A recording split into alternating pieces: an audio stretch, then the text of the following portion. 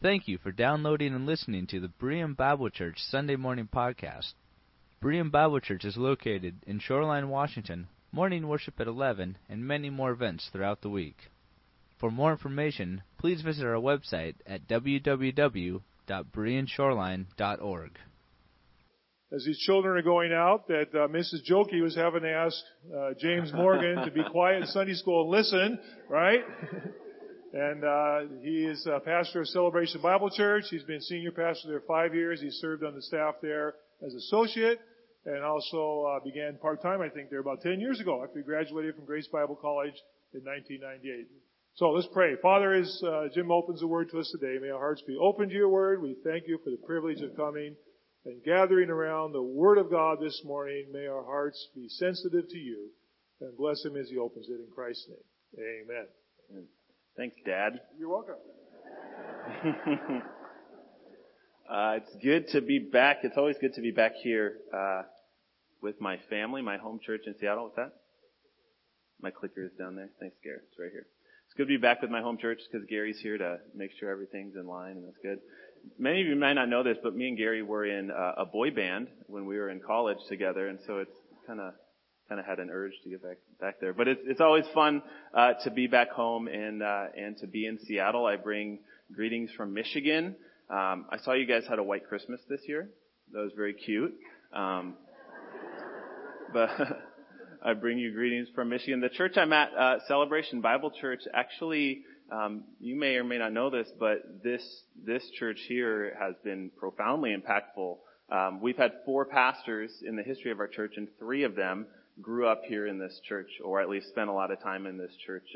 Craig McDonald was one of the early pastors. He was here for Norm's funeral this week. And then Paul McDonald, who was an elder here for a while, was a pastor until I took over. And actually this morning, Brian Scherstad, who many of you know also grew up in this church, preached for me. He's the chairman of the elder board. So the legacy of this church, be proud of that. That's something that you can be proud of, the way that continues.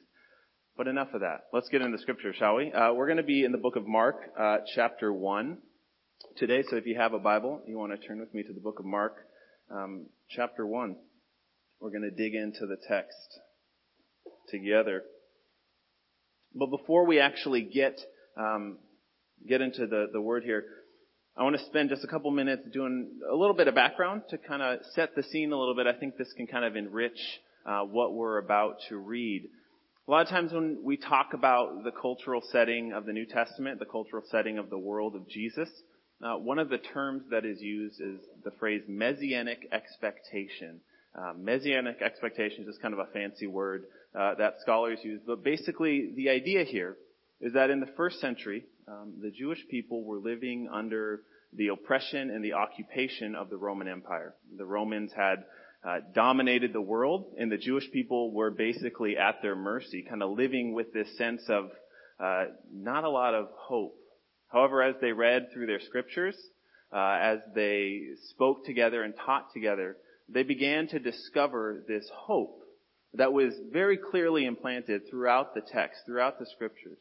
That even though right now they were living under a time of oppression, there would be a time when God would deliver them from that and would restore them back to the people that He had always created them to be. And the person that God was going to use to do this delivering was going to be someone from the line of David, a son of David, a king, and he would be anointed to lead the people into a new era of life. And so the Hebrew word Messiah simply means the anointed one. So there was this hope, okay, that even though they were living under oppression now, this was not going to last forever. That God was going to bring someone who would restore us back to having power, back to having authority, back to the people that He created us to be. However, along with that hope for a Messiah, there was also a hope within the first century world that God would restore the work of the prophets. So during Israel's heyday, if you're familiar with the story of Israel, during the time when they were a kingdom, when they had a king, when they had an army, when they had a government, when they had an economy, when they had power, one of the primary ways that God spoke to them were through these men and these women, these prophets that would come and they would begin by saying something like, "Thus saith the Lord," not in King James English though, but they would say, "Thus saith the Lord." They would speak the word of God, and they quite often would call the people to return back to God. However, when the Old Testament, what we consider the Old Testament, what the Jewish people just consider the Bible, when it was completed with the book of Malachi, the tradition of the rabbis during the time of Jesus was that God was no longer speaking through the prophets. He had spoken to us through the prophets for a long time, but right now the prophets were silent. So sometimes this is simply referred to as the silent years, not because God was silent, but because he wasn't speaking through prophets anymore. However, just like there was hope that God would rise up a king, an anointed Messiah to bring restoration, there was also a hope that God would once again renew the work and renew the office of the prophet. So I want to bring your attention to a couple passages here, not from Scripture. There's a very important historical book called First Maccabees. It's not inspired like our scriptures are, but it was written about events that took place about 150 years before the time of Jesus. And it gives us a really good insight into what the Jewish people were thinking at the time. Okay? So let me show you a couple passages from the book of Maccabees. In this first one here, in First Maccabees 4, they're talking about, if you're familiar with the story of Hanukkah, we won't get into that, but basically the Greeks came and took over the temple in Jerusalem. They recaptured it, and the Jews are now trying to decide what should we do with this. So check it out. They say, they deliberated what to do about the altar of the burnt offering, which had been profaned. And they thought it was best to tear it down so that it would not be a lasting shame to them that the Gentiles had defiled it. So when the Greeks came, they made it so it was no longer pure. They're wondering, what should we do with this? So they tore it down, and they stored the stones in a convenient place on the temple hill until a prophet should come and tell what to do with them. Okay? So about 150 years before the time of Jesus, there is this very clear hope that one day God will once again bring us a prophet. And when that prophet comes, it's going to mark a new era, a new time when something big is about to happen. A little bit later in First Maccabees, it says this: the Jews and their priests has resolved that Simon should be their leader and high priest forever until a trustworthy prophet should arise. So again, they're kind of reestablishing themselves. They decide to point this guy Simon, say, hey, you're going to be our leader for now, forever, asterisk, until the prophet comes. Okay, so I'm showing you all of this stuff so that you have a firm understanding that there was in Israel, leading up to the time of Jesus, this very clear hope that not only would God bring a new king, but that king would be preceded, or that king would also be connected to the return of the prophets. When a prophet came, that means something big was about to happen. When the prophets showed up, that means God was on the move and something big was going to take place in Israel. Okay? Now let's take all of that and move back into the book of Mark. Whoops, there he is. All right. Book of Mark. Verse 4. And so, verse 1 through 3, that's good stuff. I'm just going to jump right into verse 4. And so, John the Baptist appeared in the wilderness, preaching a baptism of repentance for the forgiveness of sin. And the whole Judean countryside and all of the peoples of Jerusalem went out to him, confessing their sins, and they were baptized by him in the Jordan River. John wore clothing made of camel's hair, with a leather belt around his waist, and he ate locusts and wild honey. And this was his message: after me comes one more powerful than I, the straps of whose sandals I am not worthy to stoop down and untie. I baptize you with water, but he will baptize you with the Holy Spirit. So, Mark gives us a whole lot of detail into what's going on here with this guy, John the Baptist, right? He fills in a lot of gaps and tells us a lot just in a few short verses. First of all, we see that he's out in the Judean wilderness. He's kind of out away from the city. He's out away from the major kind of religious center. He's in a place where quite often a lot of the prophets of the Old Testament would have been operating and would have kind of lived and spoke and done their things in the wilderness. And so John's out there, and he's calling people to come out to him, and he's preaching about forgiveness of sins and about repentance. The word repentance literally means to return or to turn back. Okay? So John is out in the wilderness and he's calling to people to return to God, right? We're starting to make the connection here already. He's out in the wilderness, he's calling people to return to God, and he's offering them this baptism of repentance. Now, scholars are pretty much in full agreement across the board that what John is talking about here, what John is doing here, this baptism, is very different than the baptism that a lot of kind of churches and Christians participate. At our church and here at your church, we emphasize the pretty clear scriptural mandate that the baptism that is essential is a baptism that we all participate in when we put our faith in the life, death, and resurrection of Christ. And that's a spiritual baptism, a spiritual act where we're brought into the body of Christ. That is the essential. However, we also know that many Christians all around the world practice different forms of rituals to kind of represent that. Either way, what John is doing here is very clearly not that. This is not some sort of initiation where they're brought into a new sort of community, but what John is doing is he's preaching this baptism. He's calling them to participate in this ritual as a sign of them coming back to God, right? Not coming to God for the first time, but coming back to God. Because really what he's doing is he's operating like any Jewish priest would. John is from a priestly family, and he's operating like a Jewish priest. He's recognizing that these people are far from God in their actions, and so he's calling them to return to God, and as a symbol of that returning, he's asking them to go through this ceremonial cleansing. Just like if you were a Jewish person in the first century, and you had kind of gone off and, touched a dead body or something, or played with something unclean. Played with something unclean. Something unclean. You would not be able to fully participate in the community until you were ceremonially washed, until you went through all of the proper washings. This is what John is doing here, right? He's calling them to come back to God, and part of that is this ceremonial cleaning. So we're getting all this detail about what John is doing, and you don't have to know a whole lot about the Old Testament to see that this is kind of different. This is kind of weird, and it's making connections between what John is doing and what the prophets are doing. However, Mark also gives us a lot of detail about what John is wearing, right? He's wearing these animal skins. He has a leather belt wrapped around his waist. He's eating this weird food. There's not a lot of places in the Bible where we're given a lot of detail about the clothing choices of the characters. It's not really going to get into a lot of first century fashion customs and fashion trends. So the fact that he brings our attention to this probably should make us think. And so we see John dressed like this. This is actually one of the only remaining photographs of John the Baptist. So it's lucky we got to see this. But we get in these details about what he wears. Turn with me to the book of 2 Kings chapter 1. And we'll see why is it that Mark cares so much to tell us about what John is wearing.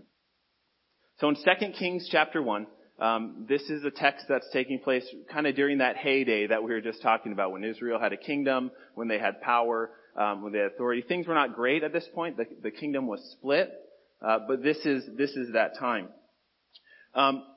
Right in 2 Kings 1, it picks up right where 1 Kings leaves off, surprisingly. And at this time, there is a king in Israel named Ahaziah, a king in the north named Ahaziah. And in verse 1 it says this: After Ahab's death, Moab rebelled against Israel. Now Ahaziah, who's the king of Israel, had fallen through the lattice of his upper room in Samaria and injured himself. Okay?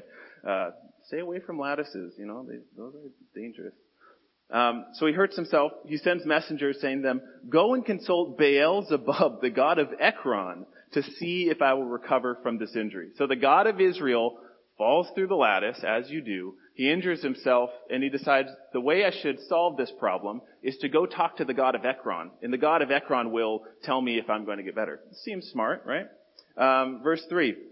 But the angel of the Lord said to Elijah the Tishbite, Elijah, one of the great prophets in Israel's history, "Go up and meet the messenger of the king of Samaria and ask them, is it because there is no God in Israel that you're going off to consult Baal-zebub, the god of Ekron? Therefore, this is what the Lord says. You will not leave the bed you are lying in. You will certainly die." So Elijah went. Elijah goes to these messengers. He tells them exactly what he had said. In verse 5, the messengers returned to the king. And the king asked them, "Why have you come back?" In verse 6, "A man came to meet us and he told us that exactly what he said. Is there no king in Israel that you went to consult this guy?" Then jump down to verse 7 after he tells the king what was said by this man. The king asked them, what kind of man was it who came to meet you and told you this?" They replied, "He had a garment of hair, and he had a leather belt wrapped around his waist." Now listen to Ahijah's response. The king said, "That was Elijah the Tishbite." Okay, so the outfit, the clothing that Elijah wore was so well known, like this was his uniform, that all you had to say was, "Oh yeah, it was the guy in the hair with the leather belt." And the king immediately knew that this was the prophet. Okay, so why is this important? When we go back to Mark, right?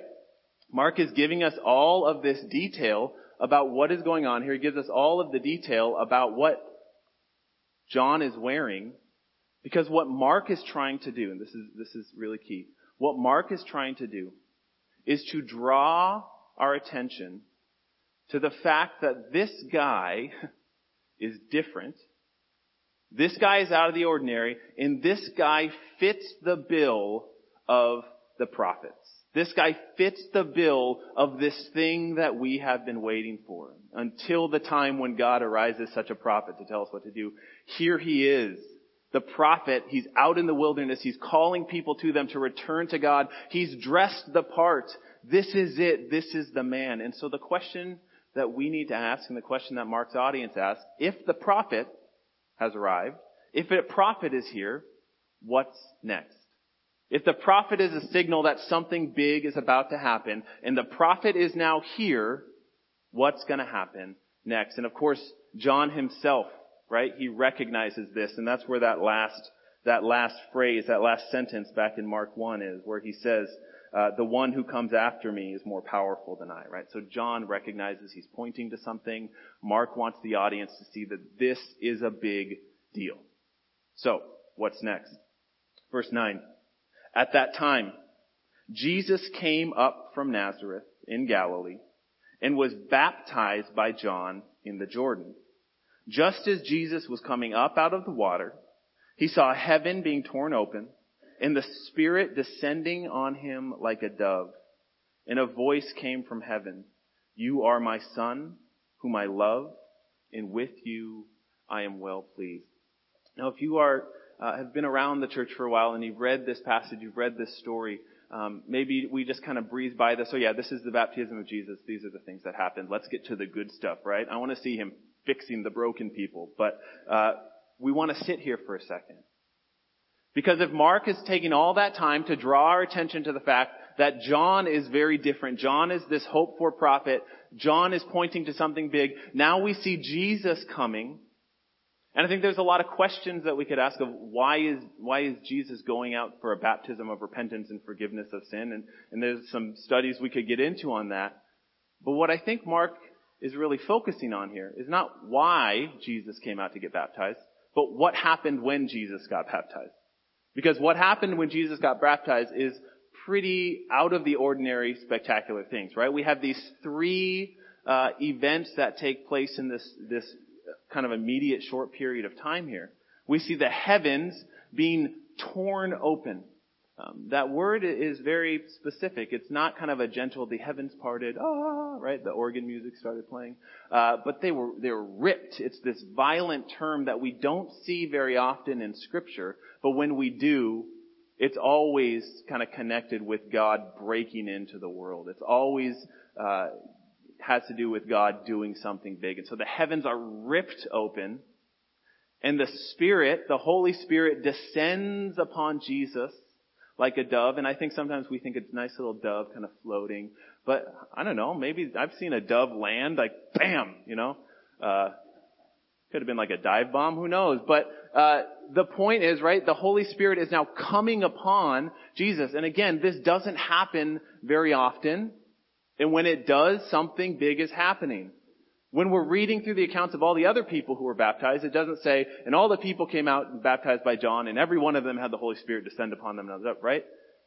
This is a unique thing. This is a different thing that's going on here. And there's a lot that we could get into, but I just want to kind of point out how unique and how different it is. And perhaps the most stark example of uniqueness is when this voice from heaven comes. And this voice is clearly the voice of God, right? And he says about Jesus, "You are my Son whom I love.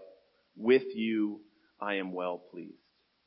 So these three things happen when Jesus comes out to join John in the Jordan River for this baptism. John is already being described as this unique prophet, this one who we've been waiting for. He's pointing to something. Now Jesus comes and these crazy things happen. There's a lot that we could get into, and there's a lot of studying and parsing we could do here, but I want to suggest something. That what Mark is trying to do is actually quite simple. What Mark is doing in the description of what's happening at Jesus' baptism is actually very simple. And what that is Mark is simply trying to point out that Jesus is unique. That Jesus is different. Jesus is not like all of the other characters we've met so far in Scripture. Jesus is not like any of the other people who've come out to be baptized by John, but Jesus is different. And I say that, and if you're here today, whether you've been a Christian for decades or months, or maybe you're just kind of interested and you're kind of checking it out, that statement is probably not going to catch you too off guard, right? The idea that Jesus is different, that's kind of the whole thing about Christianity, is we think Jesus is different. I think we say that, we recognize that, we affirm that kind of cognitively. But I wonder if we, including myself, sometimes fail to kind of fully capture and understand and respond to that and what that actually means. Sometimes I think maybe we may affirm that Jesus is different, but we don't recognize how critical it actually is to say that and to know that and to dig deeper into that. So a couple of texts that I think really help us to kind of set that in, kind of get us sunk into that reality. During the Advent season, I'm sure you often spoke on that passage in John, in the beginning of John, where John says that in the birth of Jesus, the Word, which is his kind of name for God, becomes flesh, that God himself comes down and takes on flesh. But I want to draw your attention to Colossians chapter 1, if you want to turn there with me real quick. As we're thinking about what does it mean to affirm that Jesus is different, why does it matter when we say Jesus is different? This is what Mark is trying to do. As he starts his gospel, he's trying to draw our attention to the fact that this guy is different. Just kind of a side note, the other gospels have different ways of doing this. The other gospels point out that Jesus is different by showing the way that he was conceived through the Holy Spirit, by showing these angels and these wise men and all of this fancy stuff connected to the actual birth narrative of Jesus. Mark does it a different way. But when we turn to Colossians 1, if you're a Bible marker, highlighter, asterisk, or this would be a good passage to make a note on. In verse 15, Paul says this: the Son, remember the voice from heaven, you are my Son. The Son is the image of the invisible God, the firstborn over all creation. For in him all things were created, things in heaven and on earth, visible and invisible, whether thrones or powers or rulers or authorities, all things have been created through him and for him. He is before all things, and in him all things hold together. He is the head of the body, the church. He is the beginning and the firstborn from among the dead, so that in everything he might have supremacy. For God was pleased to have all his fullness dwell in him, and through him to reconcile to himself all things, whether things in heaven or things in earth or things in heaven, by making peace through his blood shed on the cross. This rich, rich, rich passage. But let's just look at that first line. The Son is the image of the invisible God. This is a really important concept for us to understand. Because what Paul is saying, he's affirming what John was saying. He's affirming what the Scriptures say. He's simply saying this: that the primary way that God himself, the creator of all things, the primary way that God has revealed himself to us as humans is through the person of Jesus. The primary way, another way to say this, the primary way and perhaps the only way that we as humans can fully know God is through knowing who Jesus is, through knowing his Son. He is the image of the invisible God. The primary way that God has revealed himself to humanity is through the person of Jesus. And so when we talk about Jesus as being different, Jesus as being unique, we're not just saying, oh yeah, Jesus was a good teacher. Jesus had some nice things to say. Jesus was able to do miracles. That was great. All of that stuff is part of it. But on a deeper, more profound level, the reason that it's so important for us to understand who Jesus is because God's primary way of revealing himself to humanity is through Jesus. So, if that's true, if he is the image of the invisible God, if God is made known in the fullest way to his people through the person of Jesus, how do we then get to know Jesus? That's kind of a Christian-y term, right? When we talk about knowing Jesus or knowing God. But what does that actually mean? What does it actually look like to know who Jesus is? What does it look like to know Jesus? How do we get to know Jesus? I want to suggest 3 ways that we can know Jesus, and this is where we'll end. The first way that you know Jesus is the simplest, yet without this, this whole thing is rubbish. The primary way to know Jesus is to put your faith in the life, death, and resurrection of Jesus. The primary way to know him is to enter into his family, to enter into his community. Not by works of righteousness are you saved, but by faith in the finished work of Christ. And so the primary way, the primary mode of knowing Jesus is through putting your faith in Jesus, by putting your faith in him. And if that's something you haven't done today, by all means, now is the day of salvation. Today is the day to wrestle with that. Today is the day to open yourself up to what it means to put your faith into this unique person of Christ. But after we do that, after we kind of work through that, we know Jesus by putting our faith with him. But the primary way that we know Jesus, just as the primary way God reveals himself to humanity is through the person of Jesus, the primary way that we get to know Jesus is through Scripture. And I love what's going on here at this church this year. You guys have always been a church of Scripture. That's your DNA, that's your culture, that's who you are. But kind of bringing that emphasis to even a sharper point this year. The primary way to know who Jesus is to be people who know him through Scripture. People who read, people who engage, people who look towards Scripture to understand who Jesus is. We start in the Gospels, right? We read through the life of Jesus, we read through these actions, but then we read through all the ways that he impacted and worked in the early church. We read through the letters, we read through the epistles, and we see how this life of Jesus is now shaping and transforming these people. We have to be people who are saturated and are anchored to the Scriptures. If we seek to know who Jesus is, because we affirm that Jesus is unique, and we affirm that the only way to fully know God is to fully know Jesus, we have to be anchored in the text.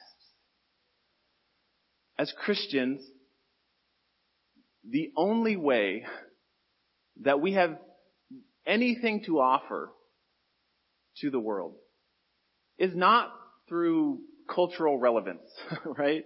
You hear that a lot, that the church needs to be relevant. The church is irrelevant. We need to find ways to be relevant.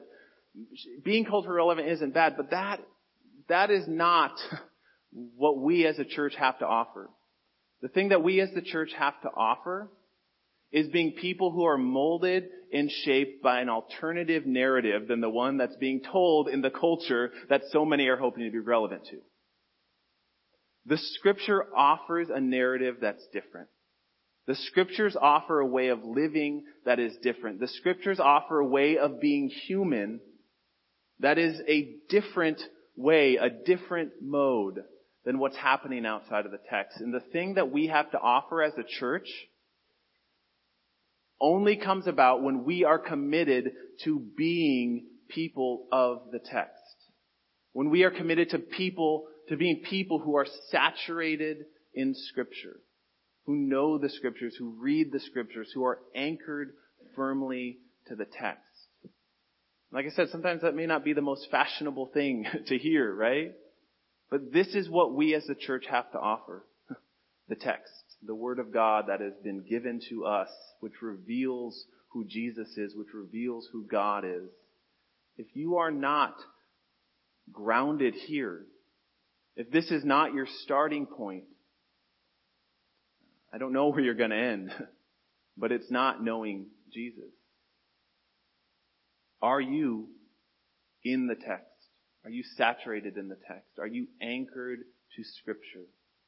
Do you find your example of who Jesus is through the text? Paul says it this way.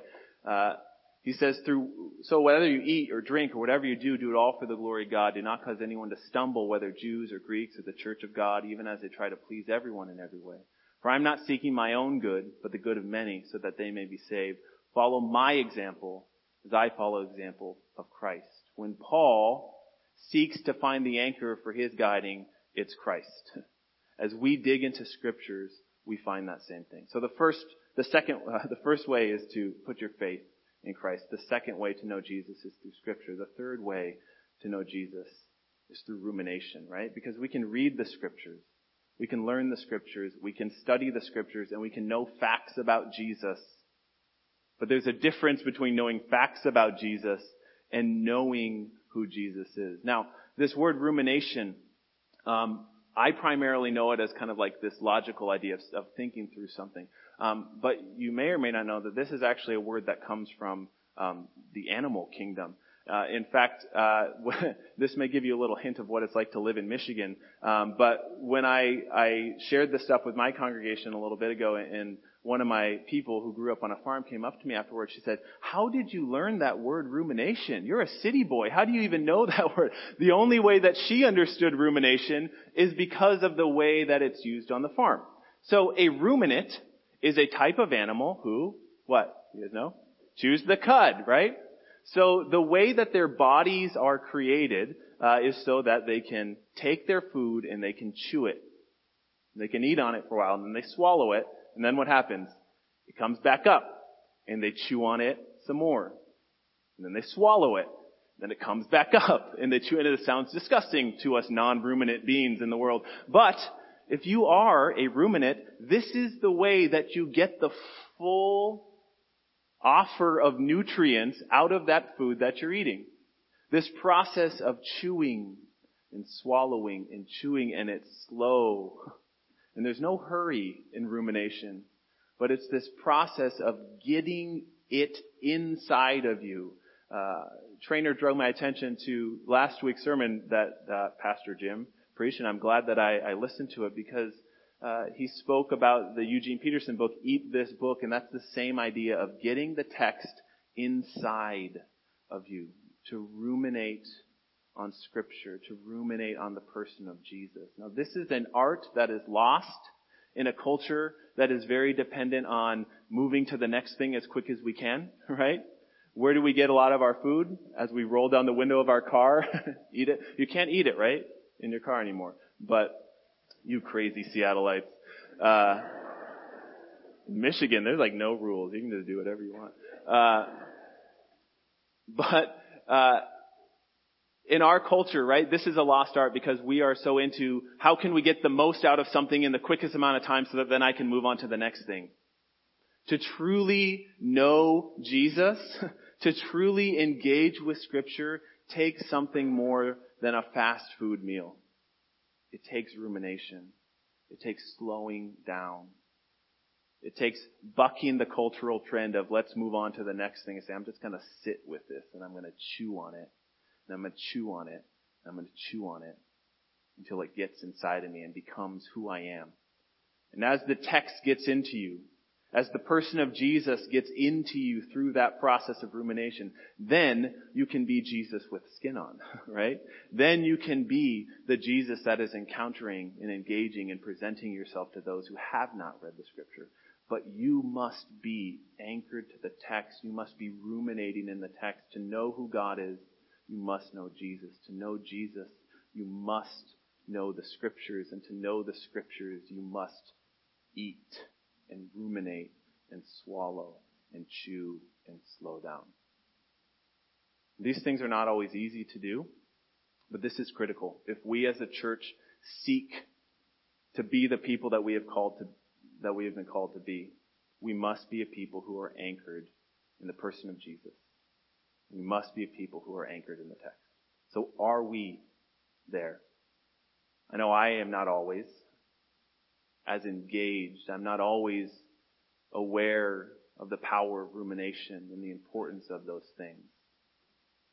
But are you willing to slow down? Are you willing to open the scriptures? Because Jesus is unique and Jesus is different. We must be a people who know him in a profound and true way. Let's pray. God, we thank you for the gift of Scripture, but more importantly, we thank you for the gift of your Son. We thank you for the incarnation. We thank you for the life, the death, and the resurrection of your Son. Beyond that, we thank you for the fact that simply through faith, you have offered us the opportunity to be reconciled to you through that person of Christ. It's my prayer that we understand that we dig into that, and that we become committed to knowing who Jesus is through knowing your scriptures. God, give us the courage to do that. Give us the pace to do that. Help us to be willing to slow down and ruminate on who Jesus is and how unique he is and what that means to us. We pray all these things in your name. Amen. Please stand with us one more time. Thank you. Amen. I didn't know when I asked Jim to preach, I didn't give him any instructions, didn't know what he was going to preach on until yesterday, but obviously it fit right in with what we've been talking about. Next Sunday, we're going to have available for all of you, if you'd like, a little pack of cards. There's 50 Bible verses. I'm going to encourage you with us to memorize one verse a week. And for the next several weeks this spring, we're going to be focusing on that verse during our morning message. You'll memorize it the week after. And so I invite you to do that and share with us in that. Thank you for coming this morning. Jim coming up. We're going to close in prayer. You can come out with me. And when I said about Alice asking Jimmy to be quiet in Sunday school, I was kind of joking, obviously, right? But it's just a reminder as we consider our youth and children's ministry in this church, as people like Alice, who dedicated a huge part of her life, decades, to teaching first grade children, week after week after week after week. Awana, Pioneer Girls, youth sponsors, camp, VBA. We're investing in the future. And Jim has the opportunity now to invest in his church family. And it's good to go there and see all the children and young people in his church family. This is a great investment, and I want to thank you for investing in the young people in this church.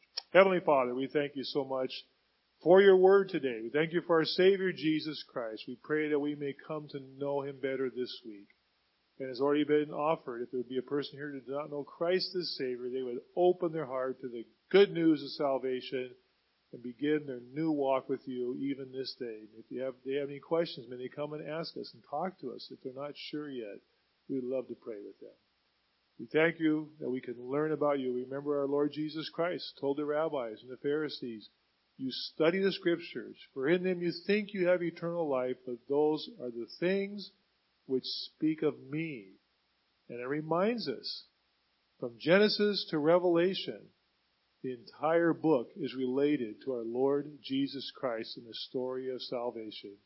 May we be people of the book, but more than that, may we be people of the Lord, and may people see the Lord in us this week as we come to know you better through the scriptures. We pray this in Christ our Savior's name. All God's people can say together, amen.